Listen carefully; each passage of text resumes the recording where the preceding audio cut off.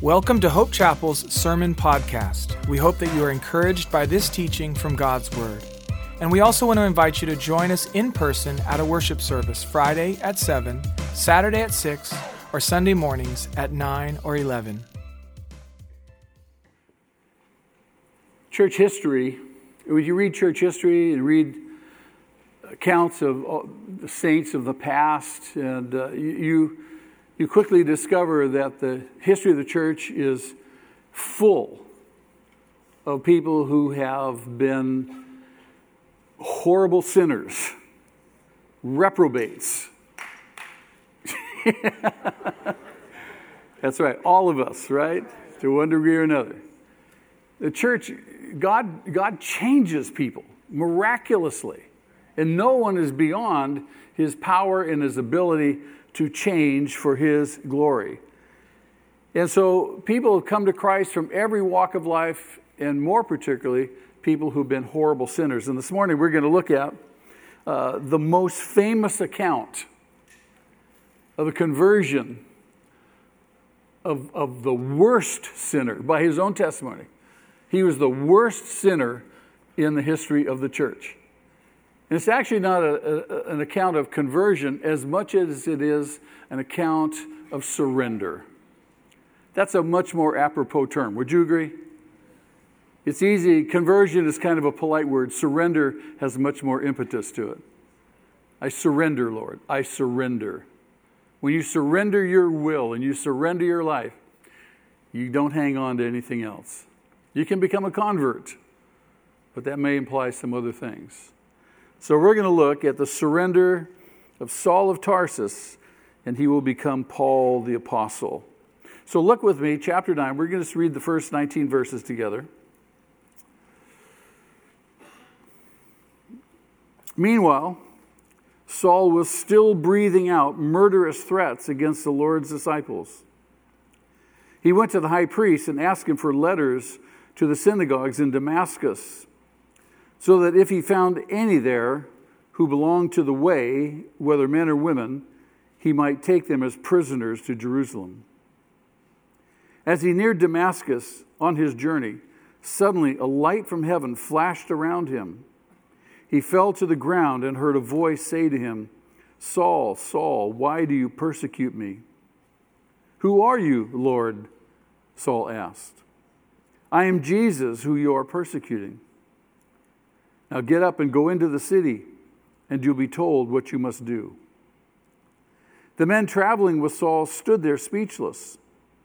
They heard the sound but did not see anyone. Saul got up from the ground, but when he opened his eyes, he could see nothing. So they led him by the hand into Damascus. And for 3 days he was blind and did not eat or drink anything. In Damascus, there was a disciple named Ananias. The Lord called to him in a vision. "Ananias." "Yes, Lord," he answered. The Lord told him, "Go to the house of Judas on Straight Street and ask for a man from Tarsus named Saul, for he is praying. In a vision, he has seen a man named Ananias come and place his hands on him to restore his sight." "Lord," Ananias answered, "I've heard many reports about this man and all the harm he's done to your saints in Jerusalem. And he's come here with authority from the chief priest to arrest all who call on your name." But the Lord said to Ananias, "Go. This man is my chosen instrument to carry my name before the Gentiles and their kings and before the people of Israel. I will show him how much he must suffer for my name." And then Ananias went to the house and entered it. Placing his hands on Saul, he said, "Brother Saul, the Lord Jesus, who appeared to you on the road as you were coming here, has sent me so that you may see again and be filled with the Holy Spirit." Immediately something like scales fell from Saul's eyes, and he could see again. He got up and was baptized, and after taking some food, he regained his strength. Amen? Amen. Now, at the end of chapter 8, we're told that Philip was ministering all through Samaria and up into Caesarea. So Philip's got this flourishing ministry going on. All kinds of exciting things are happening. Meanwhile, we're told that Saul was still breathing out murderous threats against the Lord's disciples. He's still doing it. Verse 1 of chapter 9 says he's still doing it. So here's this juxtaposition, if you will, of Philip's ministry going on up in Jerusalem. Saul is still breathing out murderous threats. You hearken back to chapter 8, verse 1 and verse 3, and Luke writes this. He says, Saul was there giving approval to Stephen's death, and on that day great persecution broke out against the church at Jerusalem, and all except the apostles were scattered throughout Judea and Samaria. Then in verse 3, Saul began to destroy the church, going from house to house. He dragged off men and women and put them in prison. So you see in one area, just havoc is happening. Saul is tearing up the church. And while in Samaria, revival is happening. Isn't that awesome? You see the comparison between the two? Now, even though Stephen has been killed, and after his death, the Jewish believers are fleeing Jerusalem. They're fleeing from Saul's persecution. And Saul saw that it was absolutely necessary to continue that persecution to the places where these people had fled, and most notably to Damascus. Now, Damascus was an interesting situation because Damascus was a major city in Arabia there, and it was on all the trade routes throughout the Roman Empire passed through Damascus. So Paul, it's absolutely necessary in his mind that he get to Damascus, because if he can stamp out this way, if he can stamp out this sect of Judaism, this heretical sect, then he can prevent, almost single-handedly, he can prevent Christianity from spreading through the Roman Empire. So Damascus is absolutely critical to his strategy. That's why he wants to get there in all fervor. And Damascus is about 175 miles from Jerusalem, so he's got a long walk to get there. Later on in Romans, when he becomes a believer, Rome becomes strategic to his methodology for his missions, because he knows Rome, being the center of the Roman Empire, all roads lead to Rome. And Christianity, if he can make sure that Christianity is firmly entrenched in Rome, the Roman Empire will be evangelized. So his thinking is just the same, except it's opposite. So he's intent on getting to Damascus. He is violent. He is absolutely violent. Why do you suppose he's so violent? Is he by nature a violent man? I don't think so.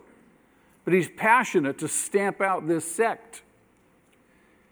Remember, Israel at this particular point in time, they were living with an expectation that the Messiah was coming. If you go back to John's Gospel in chapter 3, remember the interview between Nicodemus and Jesus? Nicodemus was wanting to know, are you the one we're waiting for?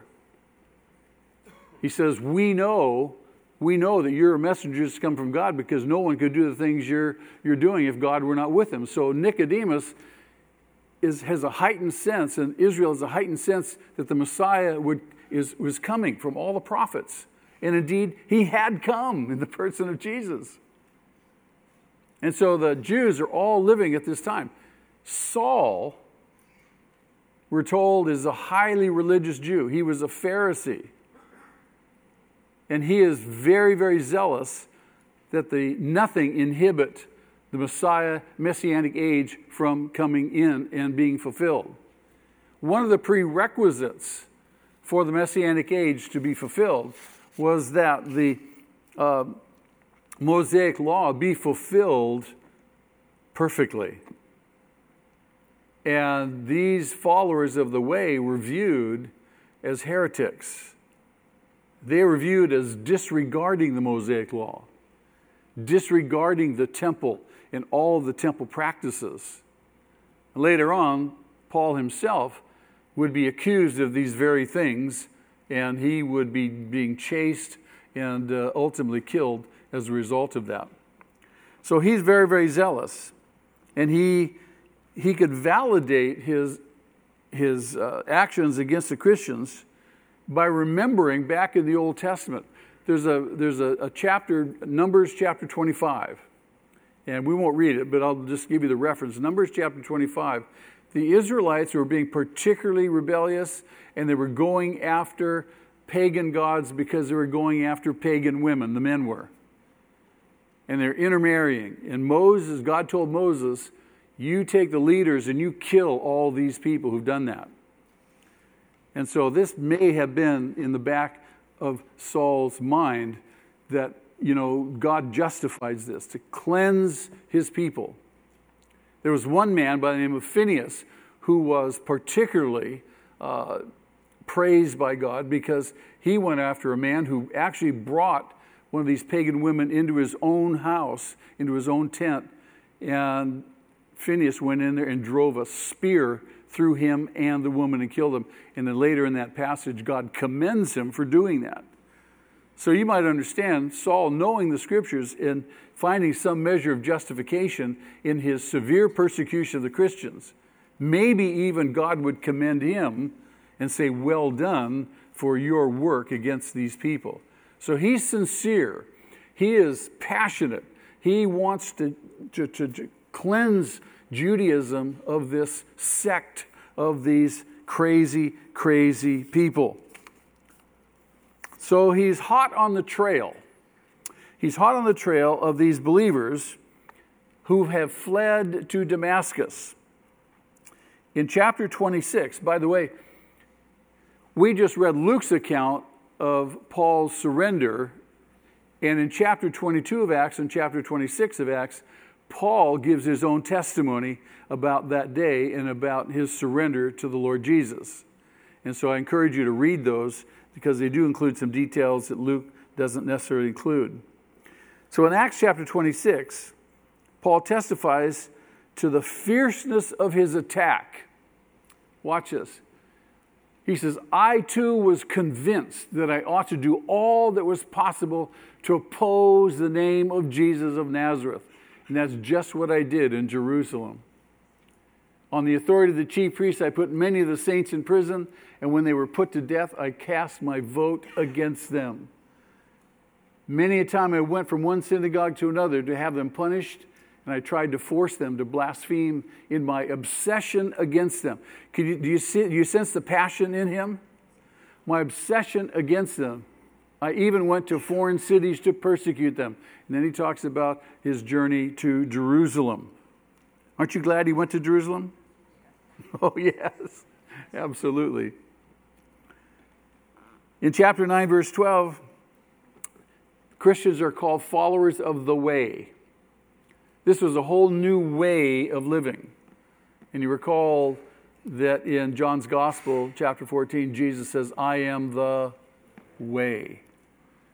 And so they're called followers of the way. Saul's surrender to Jesus begins in verse 3 of chapter 9. He and his companions are on their way to Damascus. They are suddenly stopped in their tracks. In Acts chapter 26, verse 14, they all are caused to fall to the ground. Here they are fierce, they're on their way to Damascus, and boom, before they know it, they're on the ground. What happened? Did they trip over something? No. How did they fall on the ground? What happened, do you think? God stopped them. God intervened. God initiates. God reached out. Remember last week the Ethiopian and Philip? How do you think those guys got together? Was somebody behind the scenes engineering? Yeah, God. God is always working. He is always working. You may not see him, you may not sense him, you may not feel him, you may not hear him. He is always at work to bring about his purposes. So here these guys are, they're on their way to Damascus, and they're just hot to get after these believers, these followers of the way, and before they know it, they're on the ground. God has stopped them dead in their tracks. God must take the initiative every single time. He must take the initiative in reaching out to sinners, since we as unbelievers, by nature, we're told, we are objects of wrath. We are dead in our sins, dead in our transgressions. We cannot, we will not, of our own volition, reach out to God. We're dead. We're absolutely dead. Dead to God, alive to sin. So God has to do something. How many are glad that God loves His creation, loves even sinners? So He takes the initiative. He reaches out to us. In Ephesians chapter 2, verses 2 through 5, listen, Paul writes this later on. He says, in this way, when you used to live, when you followed the ways of the world and of the ruler of the kingdom of the air, the spirit who is now at work in those who are disobedient, all of us also lived among them at one time, gratifying the cravings of our sinful nature, following its desires and thoughts. Like the rest, we were by nature, what? Objects of wrath. But because of His great love for us, God, who is rich in mercy, made us alive with Christ, even when we were dead in transgressions. It is by grace you have been saved. Amen? So God takes initiative. He takes initiative with Saul and his companions. I submit to you, we cannot come to God on our own. We will not come to God. If you ask people at random, say, do you believe in God? Oh yeah, I believe in God. And you have no real sense that they're an actual believer, but they say, I believe in God. I always ask them, I said, well, tell me about the God you believe in. What's that God like? Well, you know, God. God, you know, the big guy. Well, what's the big guy like? Most people can't explain. They believe in, even if they worship, they do so, they believe in a God of their own construct, a God of their own design, a God who won't make too many demands on them. But they can't describe Him. Can we describe our God? Yeah. Point right to Jesus, huh? He is the exact representation of God. That's what the Bible tells us. Romans chapter 3, verses 10 through 12. There is no one righteous. But what about me? What about me? No, not even one. Not even you. There's always going to be somebody who's going to object. People claim their own righteousness, don't they? Their own self-righteousness. But I'm a good... And they object strenuously. But I'm a good person. I don't rape, pillage, and plunder. You're not perfect. There is no one righteous, absolutely righteous. Not even one. There is no one who understands. There is no one who seeks God, the God of the Bible. You may seek a God of your own construct, but we're talking about the God of the Bible. This is the truth.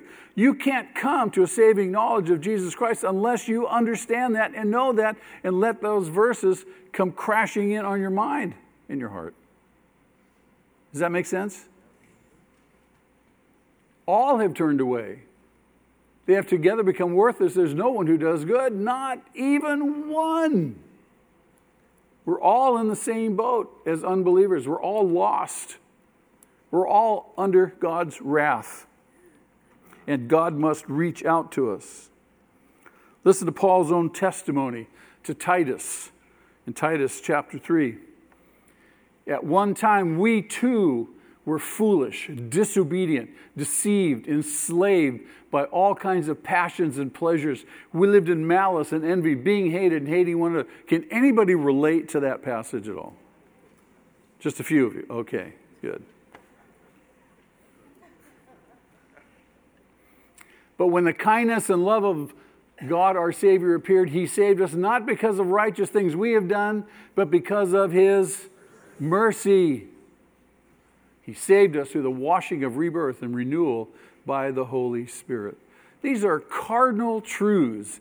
These are fundamentals of the faith, but we need to be reminded of them all the time. Why? Because we live every day in a world that requires us to perform to be accepted. Isn't that true? If we're not performing, we're not acceptable. And very often we lose sight of the fact that we don't have to perform to be accepted. We perform because we are accepted in Christ. Not because and for our own selves, simply because we have identified with Jesus Christ, because we've been convicted that we need Him. We need this great physician to come into our life and to heal us. Can I hear an amen on that? Amen. That's right. All right. Verse 4 of our passage, Saul is on the ground. He's been knocked to the ground. He hears a statement. What statement does he hear? Saul, Saul, why do you persecute me? It's as if Jesus was saying, I could destroy you in a heartbeat. What have I done to you? I died for you. Though Saul thought he was persecuting Christians, who was he really persecuting? He was persecuting the Lord. Jesus said, they'll hate you because they hated me first. We're identified with Jesus Christ. So we don't get defensive. We don't argue. We don't fight back because we know it's not us. It's Him that's being persecuted. And so Jesus confronts him and says, Saul, why are you persecuting me?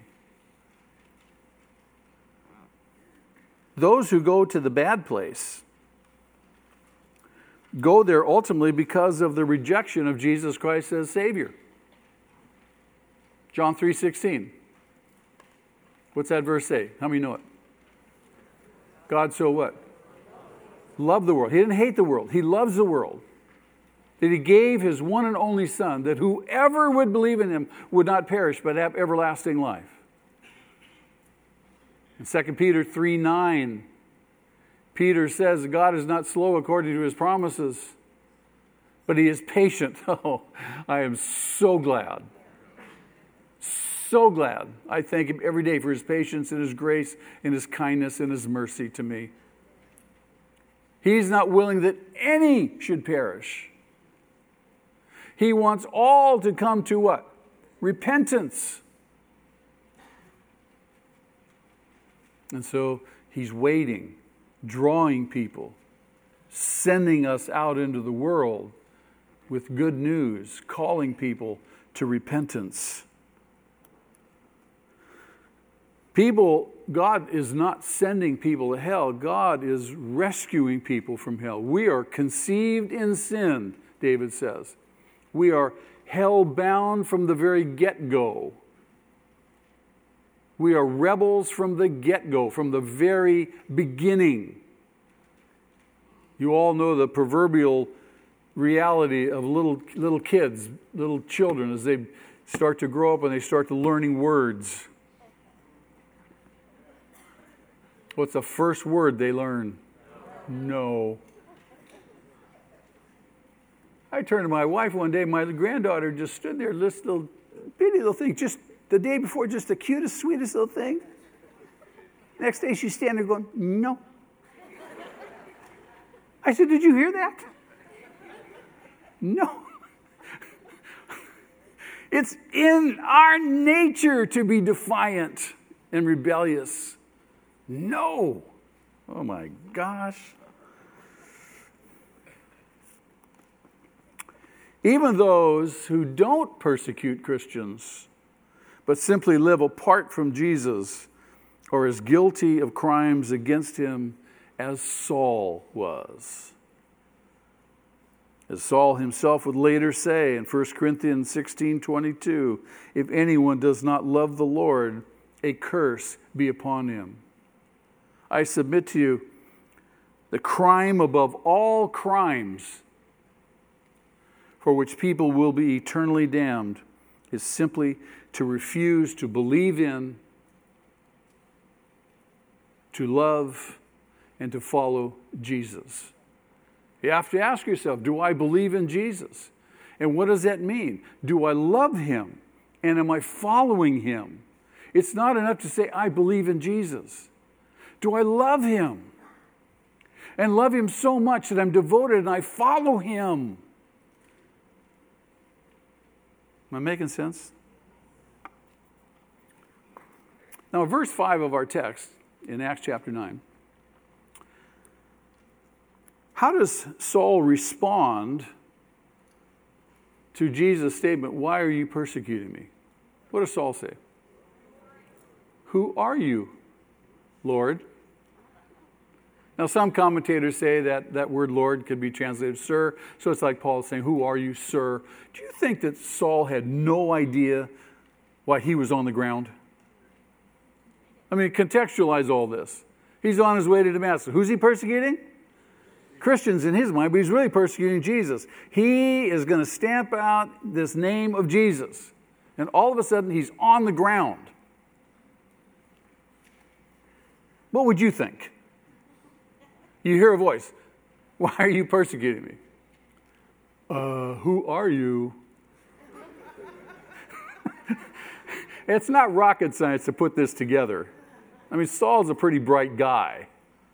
He's probably one of the most well-educated Jews in Israel at that point of time.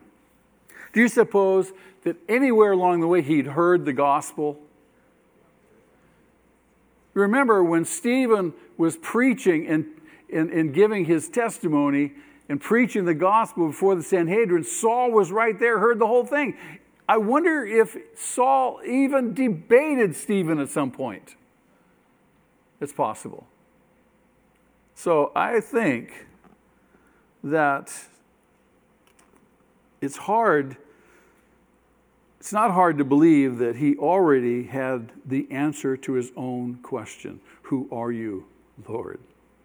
I think he knew. And then it's confirmed to him.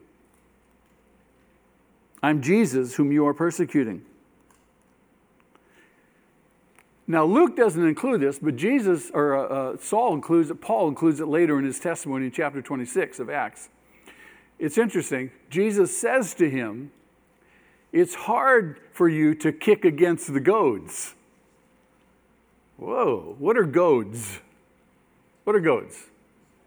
They're sharp, pointed objects, pointed sticks, if you will, to goad sheep and cattle and so forth to get them moving, right? It's hard for you to kick against the goads. Was Paul being goaded and kicking against the goads, rejecting? He knew who this was. There's no doubt in his mind, I'm sure.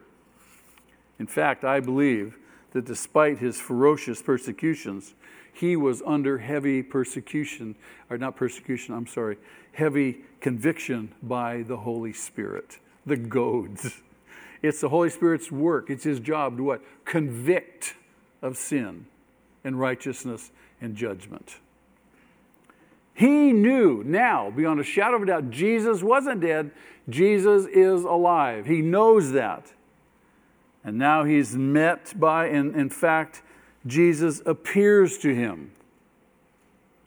In verse 17 of our chapter and in verse 16 of chapter 26, we're told that Jesus actually appeared to him. He saw the risen Lord. Listen to his own testimony in 1 Timothy chapter 1. I thank Christ Jesus our Lord, who has given me strength, that he considered me faithful, appointing me to his service. Even though I was once a blasphemer and a persecutor and a violent man, I was shown mercy because I acted in ignorance and unbelief. The grace of our Lord was poured out on me abundantly, along with the faith and love that are in Christ Jesus. Here's a trustworthy saying that deserves full acceptance. Christ Jesus came into the world to save sinners, of whom I am the worst. Wow. There's his testimony as Paul the apostle. All he can do is say thank you and acknowledge God's grace and mercy to him and say and admit, I was the worst sinner.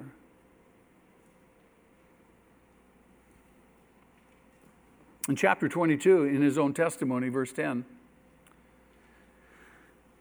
he says, again, Luke doesn't include this in chapter 9, but in Saul's own testimony, he says, what shall I do, Lord? What shall I do? Something has happened. Would you agree? Something has happened to this man. He's turned around. What shall I do?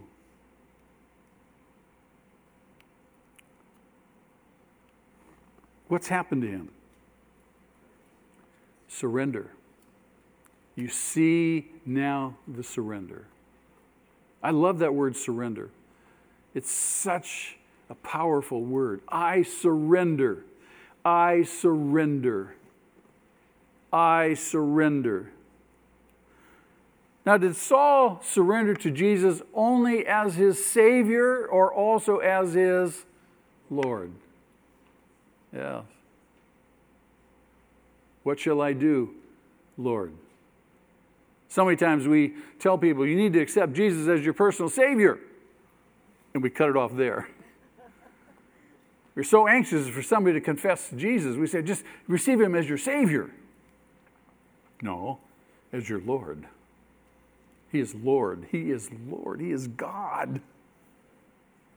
He is the Lord. In verse 6, in response, Jesus says, get up and go into the city. It's time to obey me. Wow, what a turnaround. How many minutes do you think passed when he's on the ground, has this interaction with Jesus, they ask him, what should I do? And Jesus says, get up, go in the city. How many minutes do you think transpired? A minute? How long does it take someone to get saved? How long does it take someone to get to surrender? Not long when you really are serious. You say, okay, I'm in. We surrender. Up to this point, is it fair to say that Saul has been doing what he believed was best? Up to this point, would you say that Saul has been doing what he really believed God wanted him to do? What his will dictated? Oh yeah, absolutely. Does that sound vaguely familiar? Do we do what we want to do? When we want to do it? How we want to do it? Yes. But from this time on, he is going to be told what to do. He is going to be directed into what to do. God is going to tell him. He's not going to be left up to his own understanding. There's a passage in the Bible, I think it goes like this. Trust in the Lord with all your heart. Don't lean on your own understanding. Acknowledge him in most of your ways. And he will what? Make your path straight. Don't you love that passage? Acknowledge him in all of your ways. This is something that Saul, as he becomes Paul the Apostle, will learn. To acknowledge him in all of his ways. I submit to you that the Christian is one who ceases to do what he or she wants to do, leaning on their own understanding, and they begin to do what Jesus wants done. We get up every morning and say, Lord, I have my agenda for my day, but what do you want? Give me eyes to see, give me ears to hear, cause me to be attentive to what you want done today in the midst of all the stuff that I have to get done.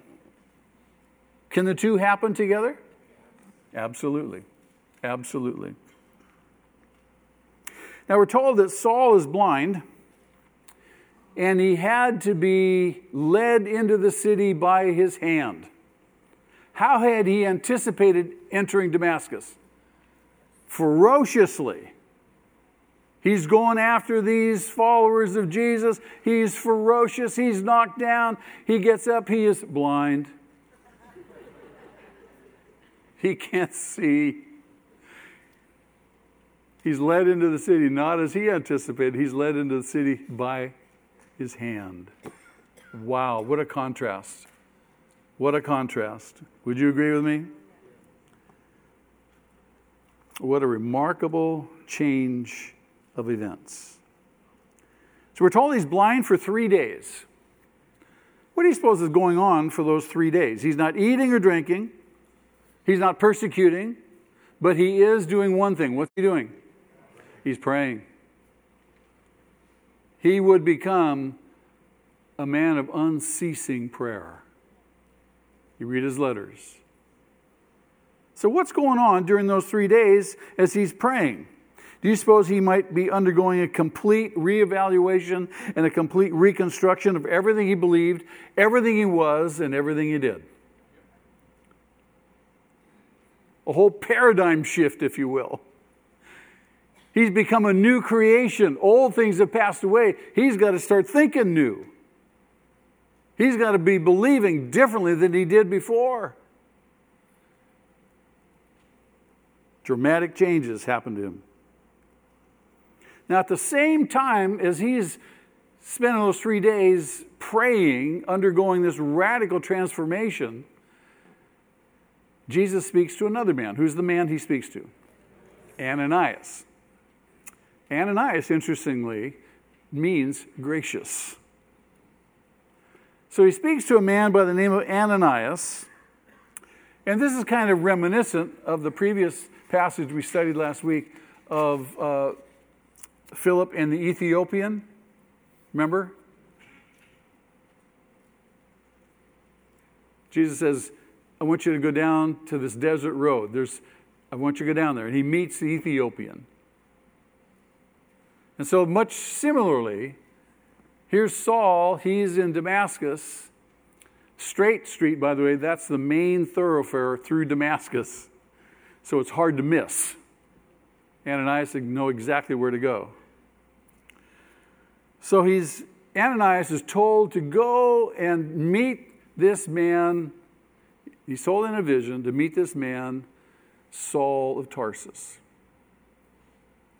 Has God ever said to you, go talk to that person? Anybody ever experienced that? Maybe you're standing in line or you're praying and all of a sudden God brings somebody to mind and says, go talk to that person. I was in the gym a while back and God said to me, go tell that person about me. Go tell him that I want him to come to me. I went, oh, no way. This guy was, to put it kindly, was very rough around the edges, very intimidating. So we're in the locker room, and I've been battling this. I'm struggling. We're in the locker room, and he's sitting 2 rows over from me on a bench in the locker room. No one's around. I'm in my locker, I'm going, okay, here we go. I walk over to him. I said, I have a message for you.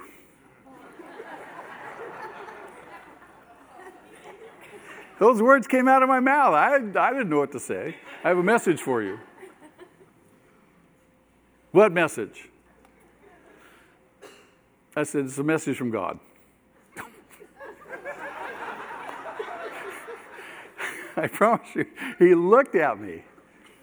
And I said, God wants you to give your life to him.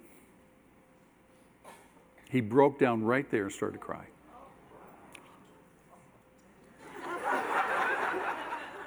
I was more shocked than he was. I had the privilege of leading him to the Lord and discipling him, and it just blew me away. God will point out people to us. He'll say, call that person. Find out what's going on. Go talk to them. Tell them about me. Ananias had a great measure of reluctance to go to talk to Saul. Would you agree? He'd heard about him, way down in Jerusalem. He says, no way, Lord, he has just persecuted your people. Now he's up here. You want me to go talk to who?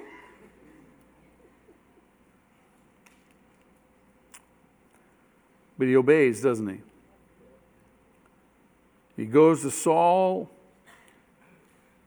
and actually commissions Saul. God uses Ananias to commission Saul into the ministry. Look at this in chapter 22, verses 14 and 15. Then he said, the God of our fathers has chosen you to know his will and to see the righteous one and to hear words from his mouth. You will be his witness to all men of what you have seen and heard. He actually commissions Saul into the gospel ministry. And for Ananias, Saul now will be no longer a cause of suffering, but he would tell Saul how much he would suffer as Paul the apostle.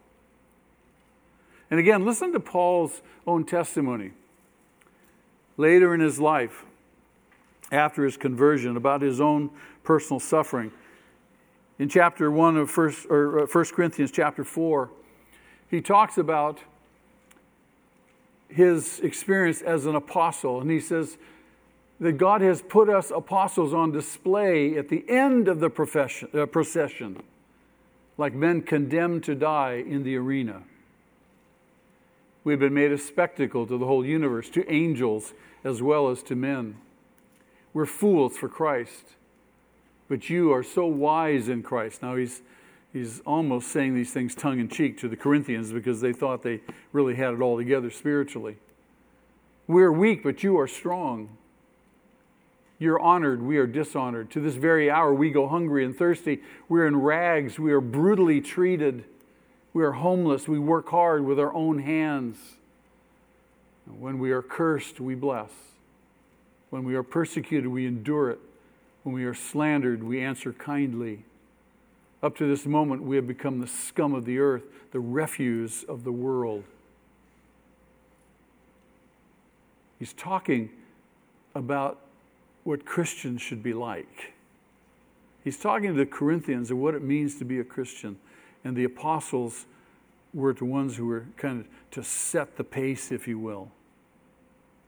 In chapter 11 of 2 Corinthians, again, his apostleship has been questioned. And so he says, those who are questioning it, says, are they servants of Christ?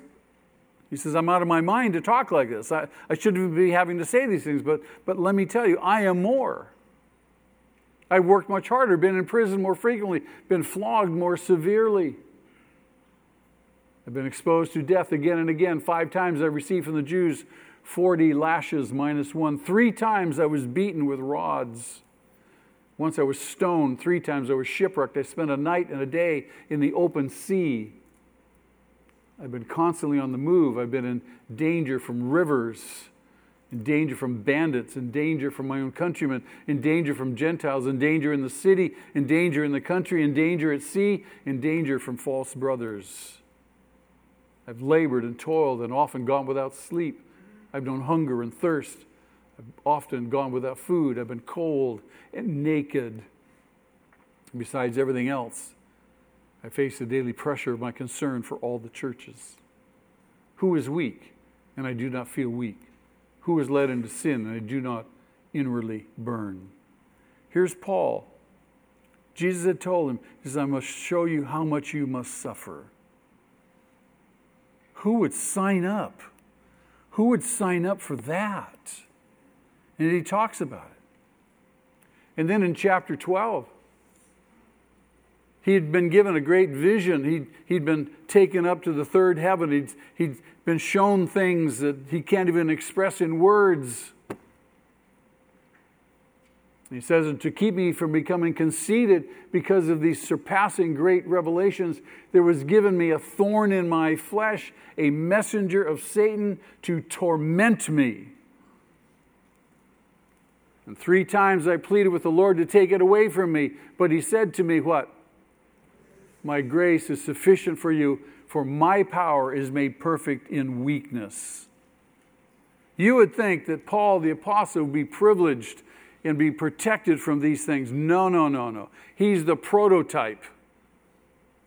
Suffering. Jesus said, because they persecute me, they'll persecute you. We're not immune from trials. We're not immune from tribulation. We're not immune from suffering. And his suffering would begin in only a few days after his surrender to Jesus.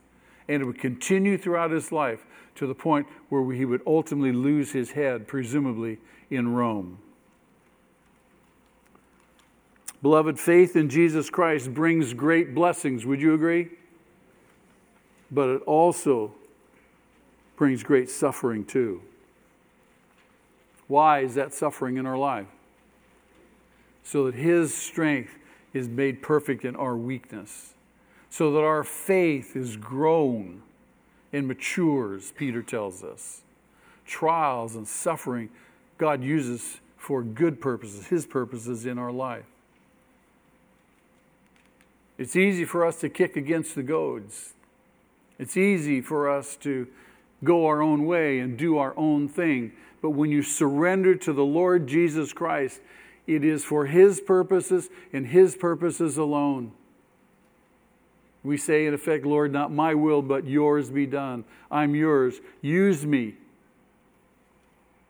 for your will. Don't shrink back. Press in. God calls us to commitment. He doesn't call us to comfort. You recall he was busting his saints out of their comfort zones, out of Jerusalem, because he had told them, you will be my witnesses. Go. They wouldn't go. They sat down. It was too comfortable. And so he brings persecution to bust them out of Jerusalem. He doesn't mean for us to be comfortable. He means for us to evidence our commitment to him by serving him. And he promises to be with us through our suffering and through our hardships. He says, I will never leave you. I will never forsake you. God, where are you? Where are you? I am right here. In fact, I'm inside of you to strengthen you. Trust me. Stand firm. Don't faint. Don't quit. Don't give up. I'll never leave you. I will never forsake you. Somebody say, thank you, Lord.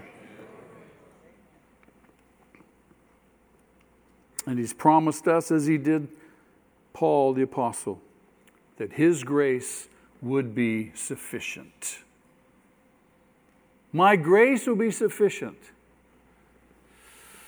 You may get the whas. Wah. You may think that whatever his grace is, it's not sufficient. It is sufficient. Right? His grace is sufficient. Thank you, Lord. Your grace is sufficient. There isn't a single person in this room this morning that isn't facing some tragedy, some difficulty, some health issue, some problem, something that causes great consternation to you, some relational issue. His grace is sufficient. We don't throw our hands up and quit. We don't bail. We stand firm. Philip and the Ethiopian, Ananias and Saul, their lives and their accounts illustrate the truth that the transformed life demands loyalty and it demands service to the Lord Jesus. I are a Christian. He has changed me. And my response to that is loyalty to him and service to him. And lastly, after Ananias prayed for Saul, He received his sight. He was filled with the Holy Ghost. And he got baptized. Remember the Ethiopian got baptized right after he got saved? Saul gets baptized. What's the big deal about baptism? Why do we insist on baptism? Why should we be baptized? Does baptism save us? No. What's the big deal about baptism? It's our testimony. It's our testimony. It's my testimony. I am one with Christ. As Paul says in Romans 6, I died with him, I was buried with him, and raised to new life with him. I'm identified with Jesus Christ in his body, the church. It's my public statement, my public initiation into the church, the body of Christ, my identification with him. Amen? Let's pray. Lord, thank you again for your word. Thank you, Lord, that you do call us to loyalty to you and to your service. You assure us that your grace will be sufficient for us. Lord, you direct our steps. You give us wisdom where we may lack. All we have to do is ask. We thank you for just the richness of your provision and for your Spirit who lives in us. Thank you for the confidence that you never leave us, you never forsake us. We love you this morning, Father. Thank you, Jesus. Holy Spirit, have your way in us.